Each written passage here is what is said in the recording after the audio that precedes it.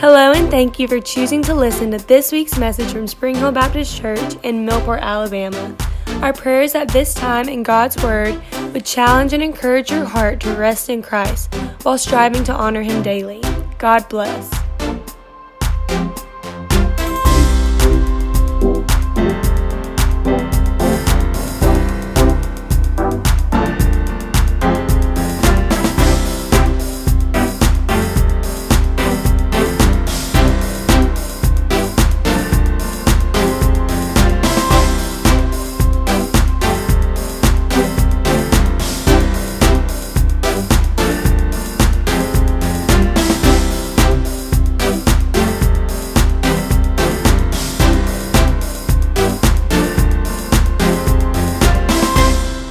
And this morning, as we're going to look at Romans 1:16 through 17, my hope and desire, with it being 2 verses, is that I don't preach as long as I did last Sunday.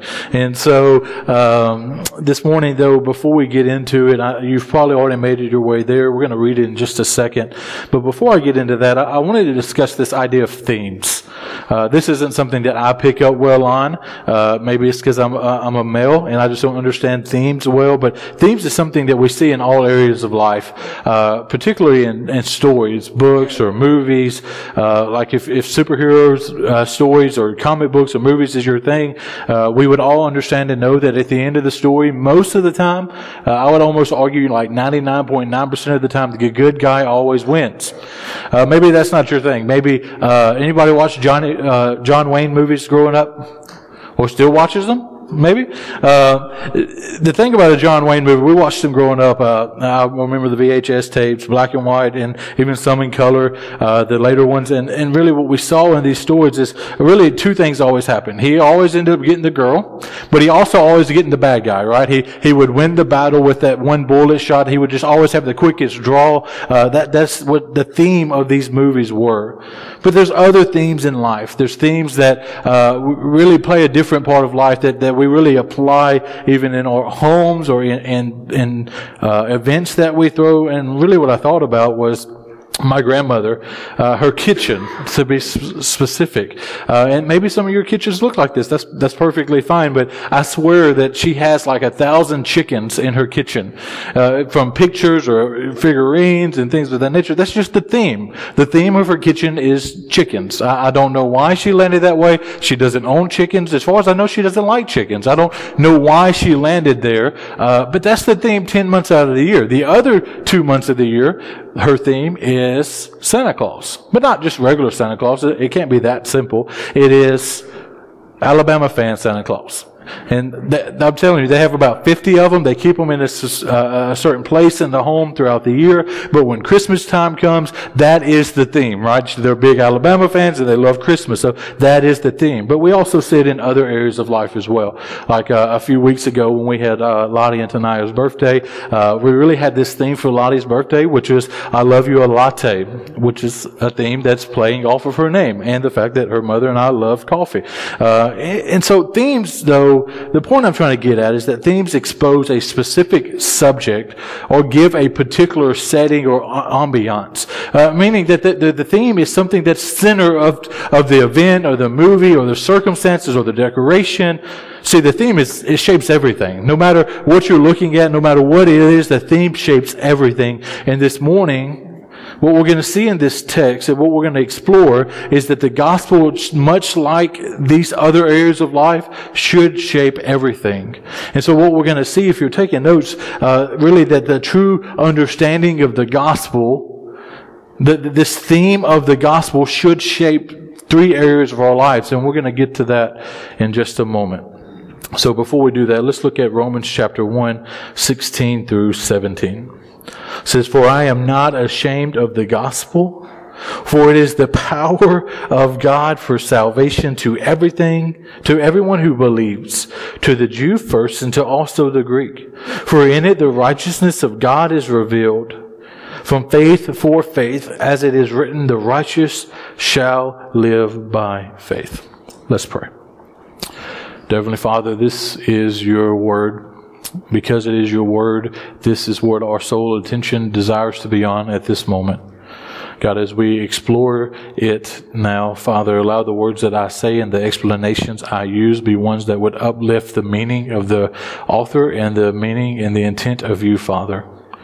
As we explore the gospel and we explore these three areas of the gospel and how it shapes our lives, Father, for those that know you, God, would you just allow this theme, this reality to become so prevalent in our lives that we would surrender and live for you in the way that you are calling us to. God, for the one that's here that does not know you, God, with the gospel, with the truth of your saving knowledge, lead them to salvation. We pray these things in your wonderful and glorious name. Amen. Romans is a very interesting book. I know Caleb has preached and taught through it several times on different occasions. And many of you probably know some of the things I'm about to explore. But before we jump into the scripture itself, I just want to lay down some foundation of what's going on in Romans as a whole. Really what we see is that Paul is the author of this letter. And if you could probably guess, he's writing to the church or the saints in Rome. So he's writing to Roman people.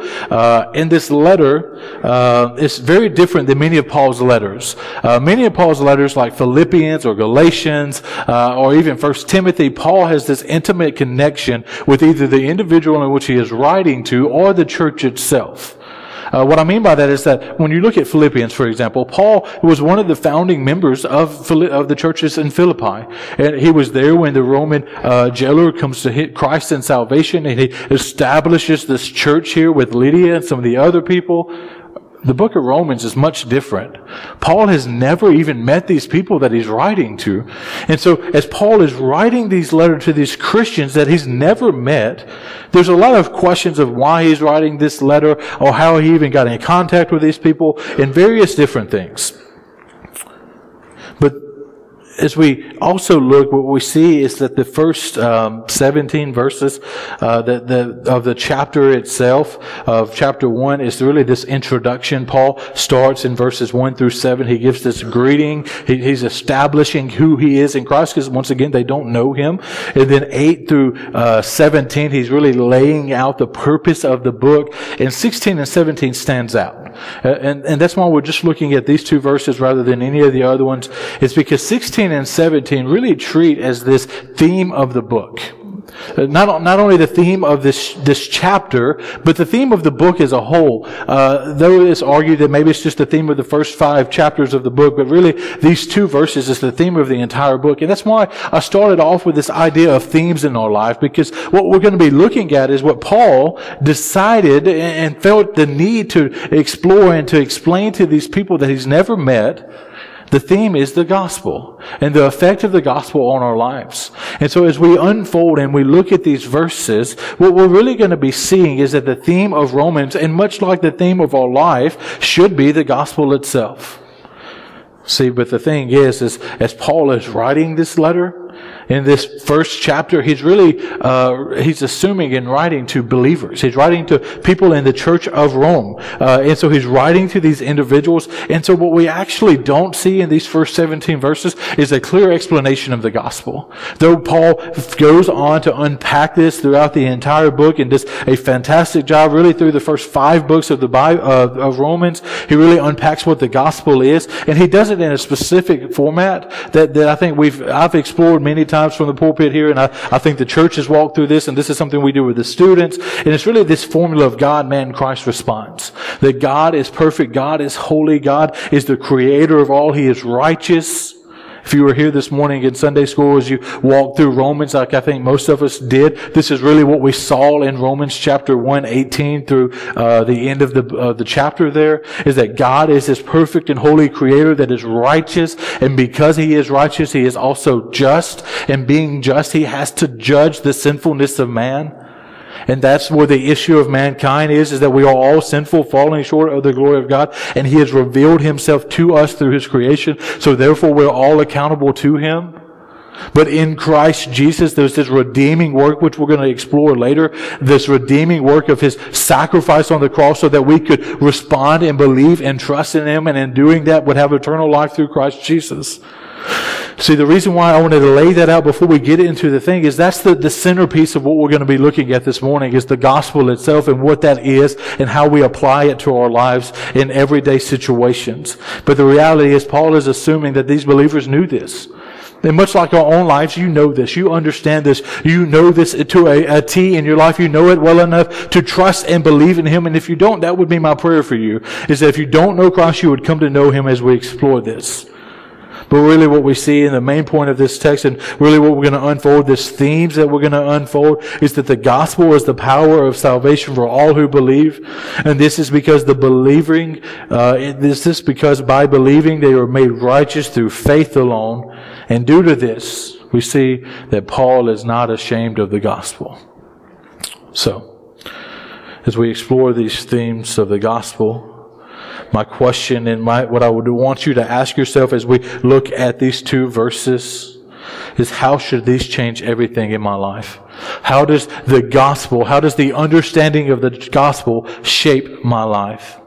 So if you're following along or taking notes, that's what we're going to see, is that the true understanding of the gospel first and foremost shapes my devotion.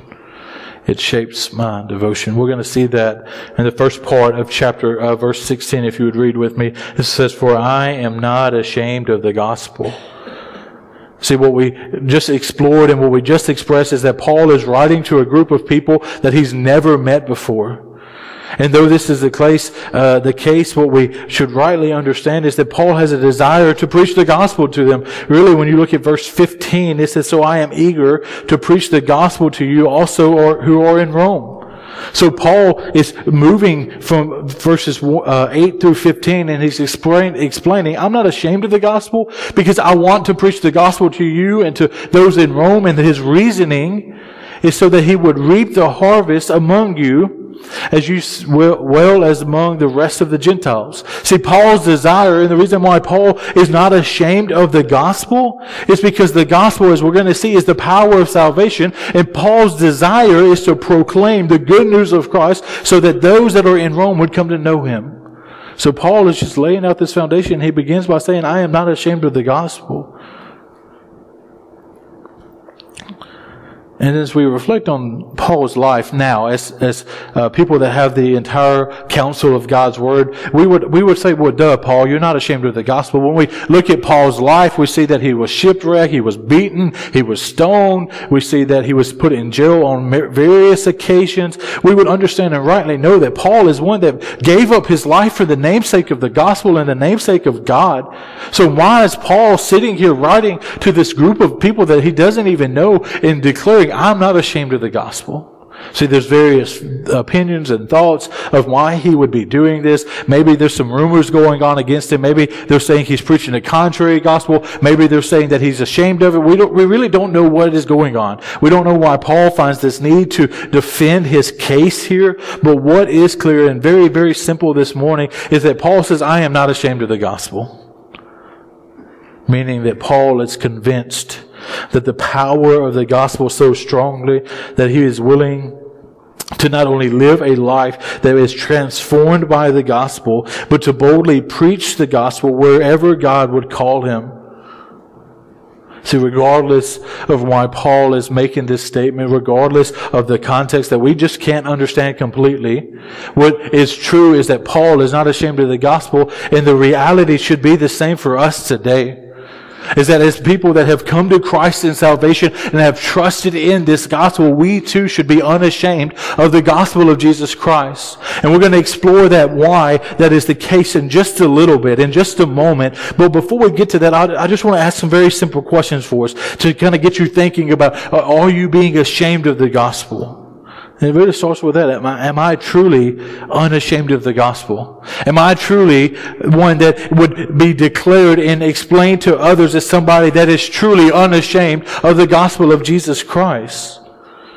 When I take a step back and I ask myself, do I live a life that of true devotion to God?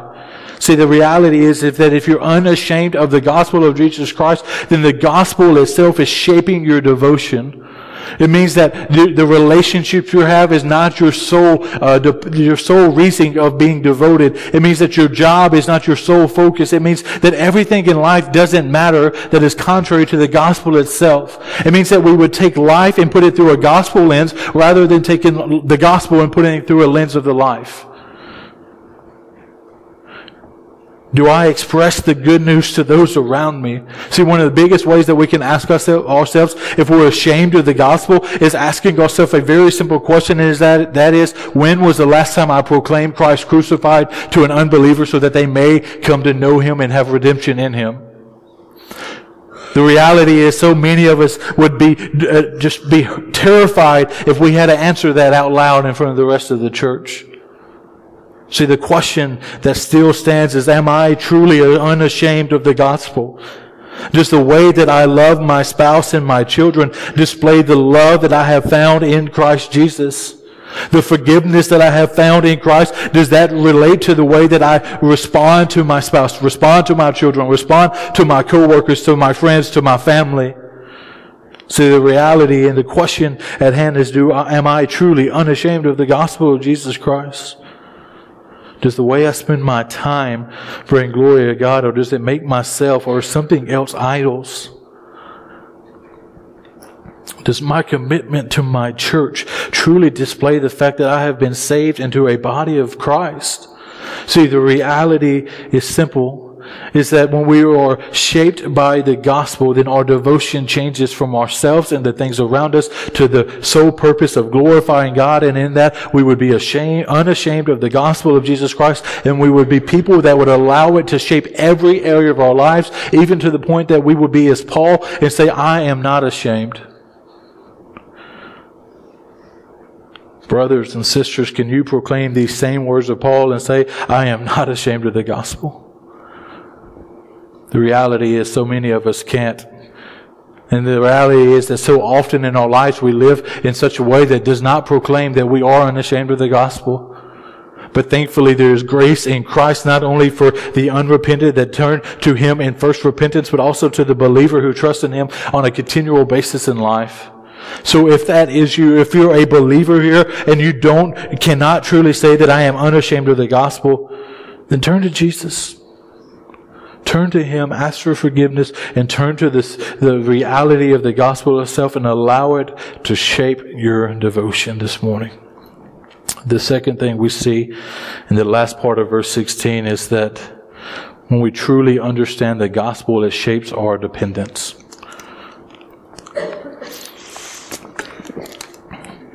That when we truly understand the gospel, it shapes our dependence.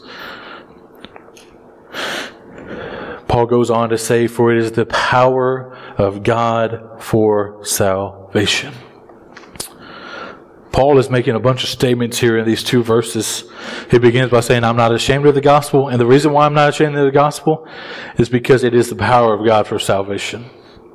This is such an amazing thing, that the gospel itself is the power of God. Now, kind of put this in context, we're talking about an omnipotent, all-knowing, all-powerful, omnipresent God that can be all places at one time. We're talking about a God that is supreme to all things. He is sovereign. He is in control. He is the greatest being there ever was and ever will be.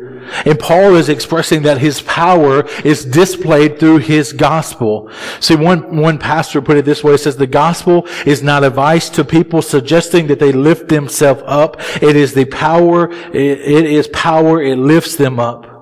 Paul does not say that the gospel brings power, but it's power and God's power at that. When the gospel is preached, this is not simply so many words being uttered. The power of God is at work.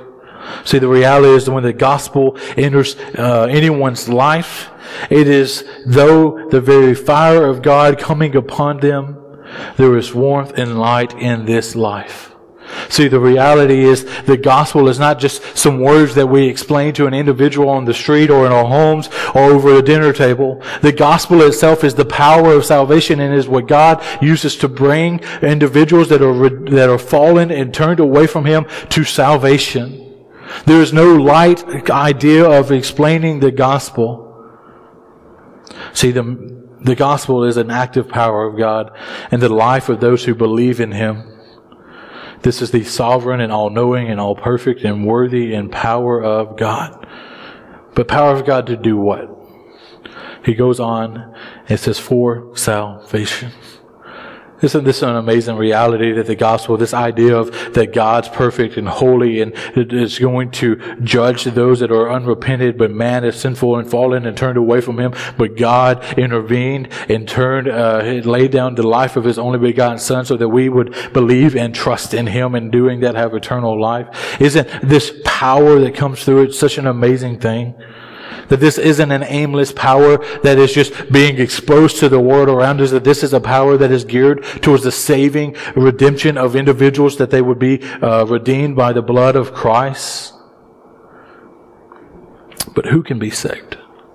See, we say the good news for this is the power of God for salvation, but who can be saved? It says to everyone who believes, to the Jew first and to also the Greek.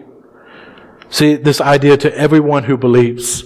This is exactly what Jesus is teaching in John 14:6, where Jesus says to him, I am the way, the truth, and the life. No one comes to the Father except for through me.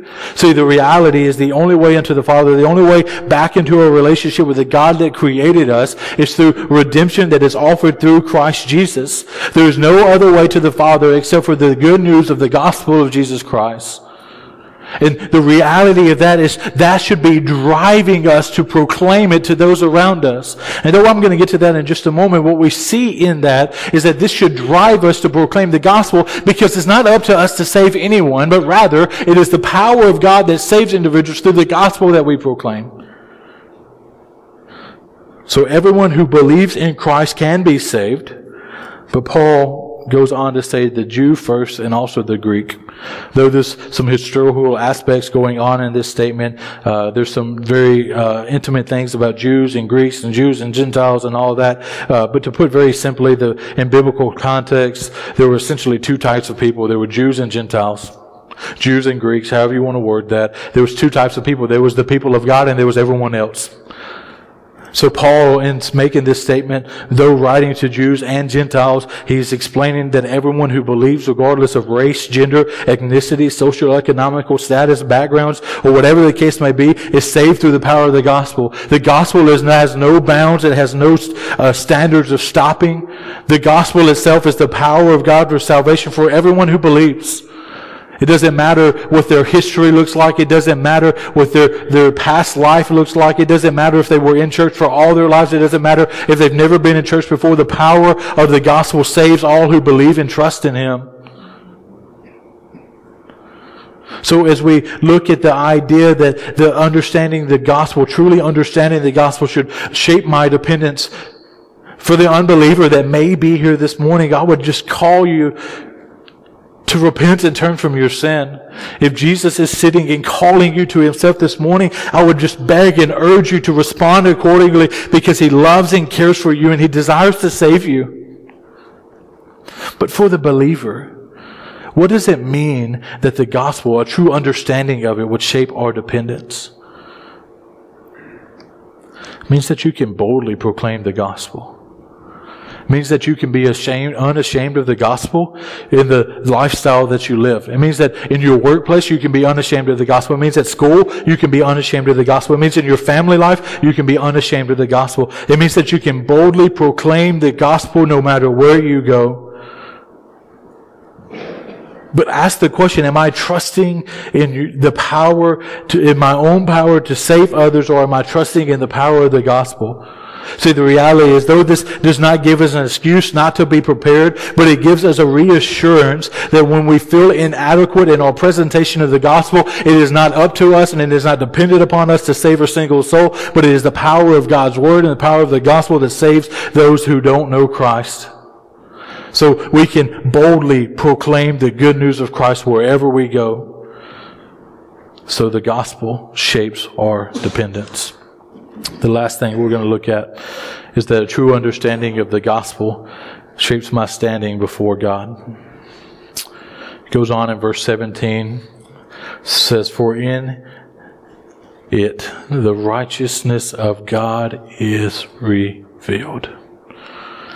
Though that may seem like a very, very simple statement, that is a wonderful, wonderful gospel nugget. That is a wonderful truth for us to understand this morning. It's that for in it, meaning for in the gospel, the righteousness of God is revealed. There's a lot of views and opinions on how to translate that. I think it's very, very simple. Is that in the gospel of Jesus Christ, in the saving power of God in the life of the repentant sinner, then God no longer sees the unrighteousness of man, but rather sees the righteousness of His Son. That is a glorious thing for you and I that have placed our trust in Jesus. That God does no longer look at us and see a wretched, sinful, and depraved man, but rather sees one that looks like His Son and one that He has redeemed by His blood. So we can approach the throne of God with all assurance and all satisfaction and understand and know that we are His and we are His forever.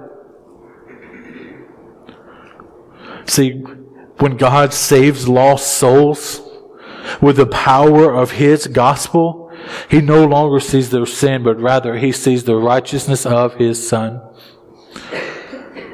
And that's because His Son took on the unrighteousness of man and became it.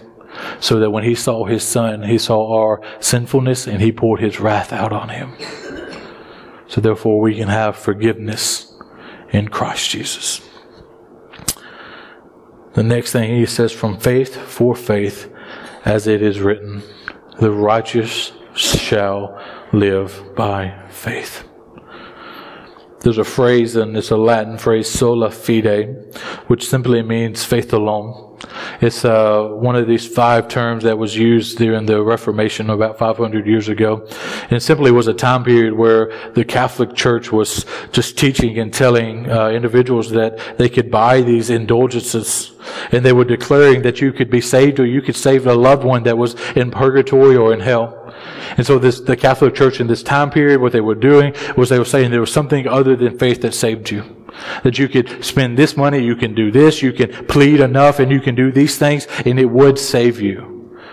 And an individual named Martin Luther, he's one of the reformers, and in this time period, he reads through Romans, he gets to Romans chapter 1, verse 16, and he understands and sees that the salvation is through faith alone and nothing else.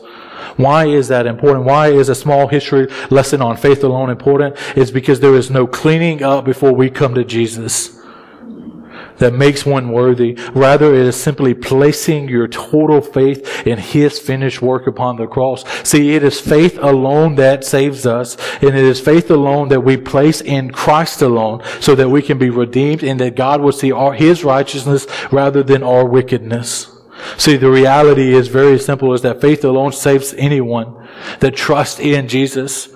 And so when we go out and we proclaim the good news of Christ, we should not utter any words of correcting oneself or cleaning oneself up or doing something to save them. Rather, we should preach and proclaim the good news of Christ. And that is all you have to do, is place your faith and trust in Christ and in nothing else. And in doing so, you are redeemed and be made righteous in Christ Jesus. So how do we apply that amazing gospel truth that God no longer sees all wickedness but His righteousness, and this is through faith alone? First and foremost, He calls us to rest in your salvation. If you're here and you know Jesus, if you're here and you've been redeemed by the wonderful work of God and the blood of Christ, then you rest in the one that you have placed your faith in rather than the works that you might bring to the table. Because if you're depending on works to save you, brother or sister, unfortunately, I have to tell you that you have no hope in that. The only hope that we have in life and death is God Himself. It also should cause us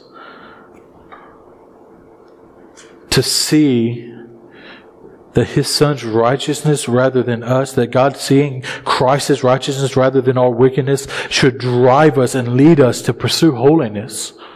See, this doesn't give an excuse to sin. This doesn't give us a reason to go out and live how we want to live, but rather this calls us to something greater and something holier, because we have a God that is perfect and holy, that stepped out of heaven, stepped off His throne, became man, and lived a life we couldn't, died a death we deserve. And in doing that, the one that was worthy of all was subjected to the evil works of man so that we could be redeemed in Christ Jesus. Our salvation should never be a license for us to sin, but rather it should be something that pushes us and drives us and shapes the way that we come and stand before God. That we would be people that is known as those that seek holiness rather than seeking sin.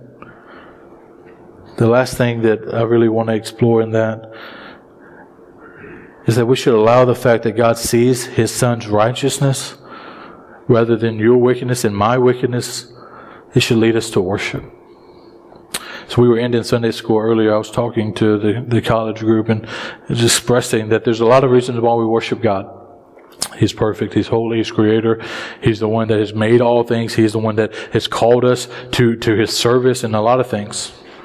But so often, the number one reason why we really should just plead out and cry out and raise up the name of God and worship Him through the way that we sing, to the way that we listen to the Word being preached, to the way that we read God's Word, to the way that we live our lives, simply because He saved us. That He took men and women that were undeserving of His mercy and grace and He brought them to a place of salvation. And so this morning, as we truly understand the gospel, it really should shape the way, it should really shape my devotion. That we should be unashamed of the gospel of Jesus Christ. That it should shape my dependence, that we would trust in the power of salvation rather than the power of self. And that it should shape my standing before God. That we would rightly understand that He sees us as righteous individuals rather than sinful, wretched man, because we have simply placed our faith in Him. And this morning, as we end with a song, my prayer is that we would come together as a congregation and we would allow this to lead us to worshiping Him with all that we are one last time before we dismiss. And as an individual here that may not know Christ, my prayer is very, very simple, and it's that understanding the gospel would shape the way that you look at yourself and your understanding of the need that you have for Him, and that you would surrender your life to Him and follow Him and give it all to Him, because He is the only salvation you can have. There's no other way to the Father except through Christ. Let's pray.